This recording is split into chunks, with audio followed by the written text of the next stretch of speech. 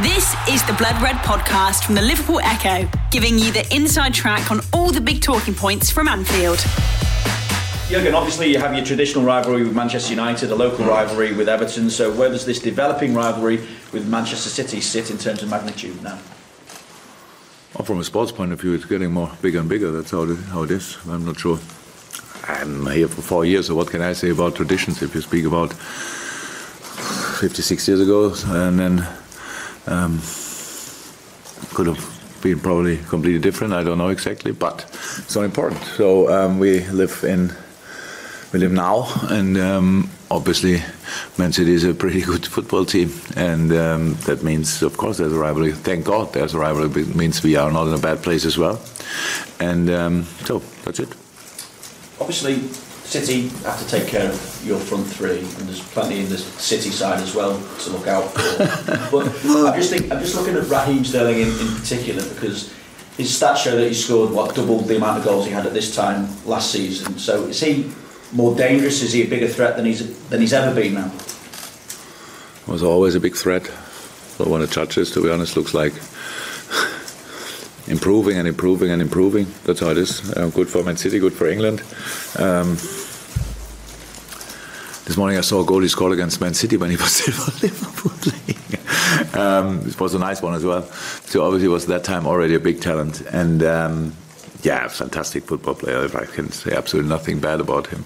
I don't think anything bad about him. Is outstanding. And improving in the last couple of years. I heard Pep saying once when he said, okay, if he starts finishing off all the situation he has, then it will be really, then he will be there. But he's, a threat, how you can imagine. But not the only one, unfortunately. That's the problem we have.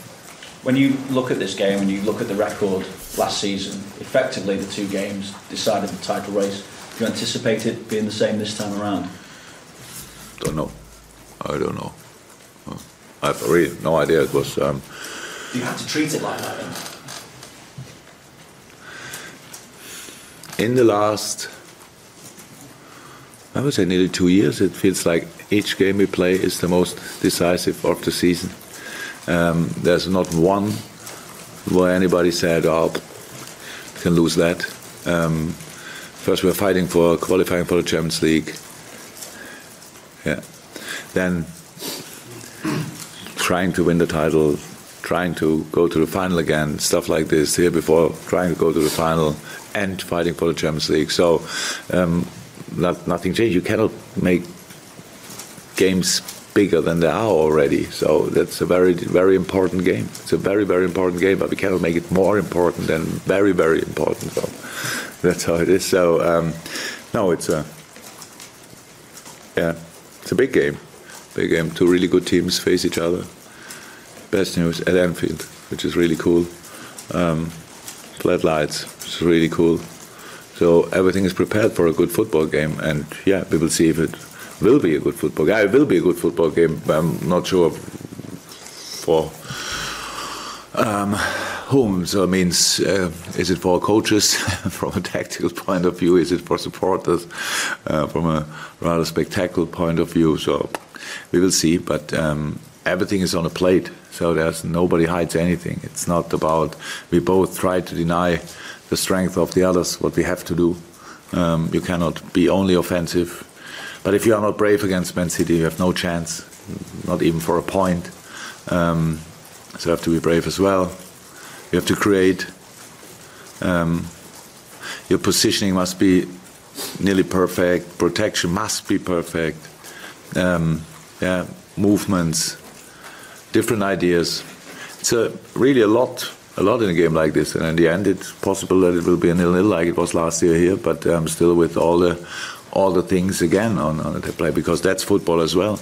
But we really try to adapt to the things what the opponent is doing usually, and try to make sure they cannot do that. And that always can lead then to other things, like you cannot be as creative, you cannot be as offensive. How you all know, you need for being offensive, you need a different formation. And if you have this formation and you lose the ball, then the other team can use that. So yeah, interesting football game. Jürgen, just in terms of the players that you have available or unavailable, maybe I'm thinking specifically Joel Matip, Jordan Henderson, Virgil van Dijk, just a general apparently you didn't train yesterday, so just a general update really how they all are, please. Virg was for other reasons not here, but he's completely fine. Jordan is completely fine, and Joel, yeah, still out. So, like Chuck, like Kleiny. That's it probably, yeah. Just in terms of your relationship with Pep Guardiola, there's clearly a lot of respect there. We know of nice moments when he phoned you after the Champions League and spoke to you, and we see hugs on the touchline, and we also see sometimes one or two words as well. So I'm just wondering how that works with you and whether it changes maybe when we get to a game like this. Not from my side. During a game, it's during a game. So it's... I said a couple of times, there's nobody there to get out any friendship requests or whatever. It's about we support and our team with all we can do. So from time to time there are the discussion, but I can't even remember proper discussions there on the sideline. No, I couldn't respect him more. It's not possible. For me, he's the best manager in the world. So and wherever he was, he had proper impact on his team and. Wherever he was, you can see when he's not there anymore, the football looks differently. That is that's something big. So, but now he's in Man City, and it's not too bad. And so that's nothing. I have with nobody a kind of a negative relationship with on the touchline with other managers, because most of them I don't know good enough. With Pep, it looks like different because we meet each other pretty often, but. Apart from that, it's just it's good. It's respectful, very respectful, and from my side, I can say nothing else about it. Jürgen, can we talk about the importance of the fullbacks and how they become part of your game plan? Trent and Andy, probably two of the most high-profile fullbacks now in the world. People talk about them a lot, and we can see the damage that they do to the opposition. That's part of our game. It's not. It's part of our plan, but it's not the only plan. It's like it is. It's modern football nowadays is like this, that you have to be really strong on the wings. However you do that, because the goal is in the center of the pitch, and the area around the goal is the most crowded area. So you have to find a way to go through. That's in behind. You pass it on the wings, or you try to find little spaces in between their lines. So that's how football is, and nobody wants to lose the ball because it gives always the opponent the opportunity to have a counter attack, and that's why football is like this. So City has proper wings as well. They are pretty wide in their formation, just other players there. Set it up obviously differently to us. We had, from time to time, our fullbacks are more and more centrally. Because we use offensive wingers as well. Everybody who watches our games more often knows that. And but it's all about the wider you make the pitch, the bigger the space is then again in the center. So that's what we try to have to be a force from pretty much everywhere. Yes, and we try to use the skills of the two boys. Obviously, good crossers, speed. Very lively, very brave, stuff like this, and very fit. Endurance-wise, so can do the transition, the defense transition as well. So yeah, pretty good players as well. Yeah, they do well so far. Jürgen, the corresponding fixture last season, we all know about Manchester City's attacking style and inventive football, but they were very cautious at Anfield. In the end, it was a 0-0 draw. But do you expect the same sort of cautious approach this time round? And is that the way that Pep changed the style for that game? Is that a compliment in itself, almost to your style? You can see it as a compliment, but it's not. It's for sure not meant as a compliment. It's just a game plan. It's like it is. So the last 3 games we played. I'm not sure if it's the right row now, but we played 0-0 at home when they had a penalty in the last don't know, minute or whatever, pretty late. Then we lost 2-1 at the Etihad, where we scored nearly a goal for 11 millimeters or whatever. The ball was not in. We lost this 2-1, but it was a good game, it was an open game. And then the last one was a draw in the Charity Shield. And when we lost the penalty shoot, obviously. So, yeah, good moments for one team. Maybe Man City started better in the Community Shield, Charity Shield, and we had for sure the better last part of the game, stuff like this. So for us, it's just a good sign that we, in a specific game, that we can come closer to them. It's an important part of our development. So I really think there were games which we won when City had much more of the game than we had. So, but we scored the goals in the right moment, stuff like this. So the result is obviously the thing what stays in your mind. But the games were really good, and for us as a team, obviously with City since 3 years or so, the team in the Premier League, and our plan had to be. It's always like it is. If you want to be, if you want to climb a little bit in the table, you have to come closer to the top spot, and that's where City is or was, and that's what we did. So we came closer. That's all. But at the end, we drew once and lost twice in the last 3 games. That's how it is. But for us, the improvements the boys made is still obvious, and I'm fine with that. But nothing to do really with the game on Sunday. We have to play our best game. Everybody in the stadium has to be in an absolutely top shape. The guys who sell the hot dogs has to be in a top shape. So everybody has to be from the first second when come early in the stadium, go inside, nothing to do outside, wait for the team, for the warming up, be there, all that stuff. That's what I wish for. So really that we make before we know if we get something for it, that we invest already all our emotions before the game, and then let's play football. It's going to be a memorable occasion, City and Liverpool, when they meet. It always is, but for Sean Cox and his family, particularly memorable. And the awful events of what happened to him and his road to recovery, it's something that resonates with all Liverpool fans. Absolutely. So when it happened to Sean, it was probably the lowest point for me in the whole time at Liverpool, because that's something like this should not happen in general in life, but it should not happen around a football game as well. It should happen around a football game, and so the love obviously what Sean has and his family has for this club, and for football. I hope that it gave them all strength and power in the recovery time. And we all know it's not finished yet, and we all know it's still a long way to go. But having this, we can give them the opportunity to come back to watch a really big game that he wants to do. That's for me, coming from a real low point, is one of my highlights since I'm here, because it's so nice. And I'm really looking forward to it, and I hope we can organize it that I can see him for a second before the game, or a couple of minutes before the game. I really want to.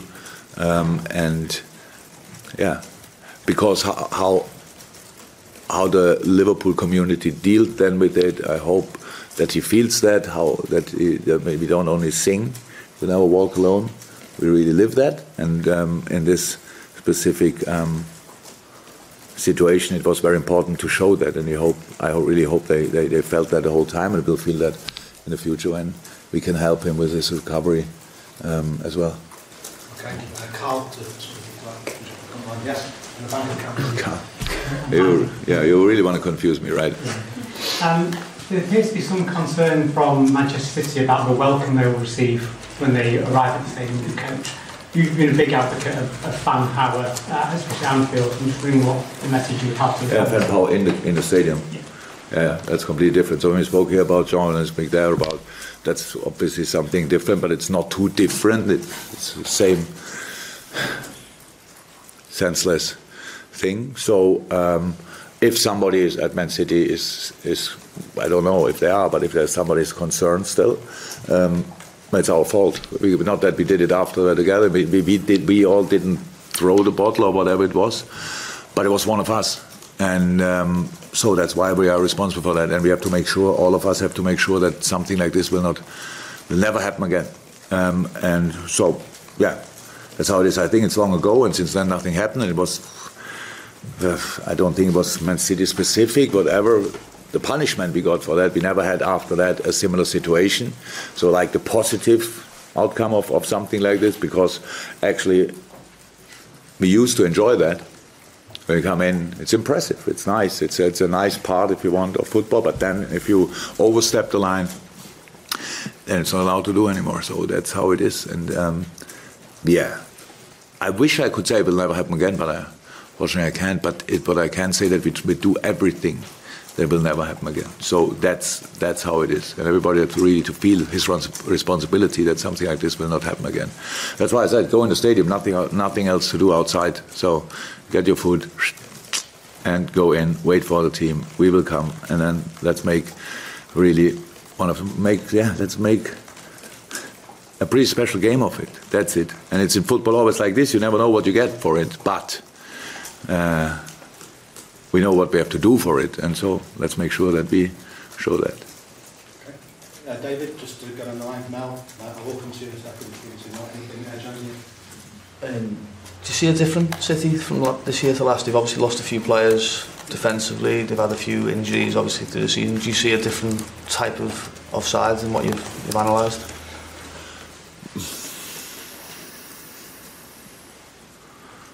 Yeah, so obviously we all have problems. They have their problems, of course. Last year, I think I'm not sure if Kevin De Bruyne was part of. No, last year he was not part of the game. So, yeah, obviously one of the best players in the world, not being part of this game and still getting results. That shows actually the quality of Man City. So no, they're really strong. Still really strong, and. Look, when I say I couldn't have more respect for Pep or for them, that's the truth. So, but do I like to talk about Man City constantly? No, because we have our own situation, and I'm more than happy with what we did in the last couple of years. But getting 100 points, getting 98 points, being they look still greedy to get everything out of that season. So that's really a big strength. So no. Yeah, we all have to deal in a specific situation with injuries, with setbacks, whatever, and they did obviously pretty well. So that's not about comparing the team from last year with this year. So it's about how do they deal with the situation. That's quite impressive. That's all. So I don't think too much about the City teams of the last years. I've thought a lot about the City team they have in the moment, and that's good enough for a proper game. You said the City team at the moment, obviously two brilliant teams meet on Sunday, but are there any specific part of the game that impresses you or that you admire in particular? I don't admire other teams. I respect them, and I like a couple of things, but they are obvious. What I said in a second before, that's more about the character of the team. Obviously, together with the manager, is quite impressive. But about the rest of this football, what they do is good.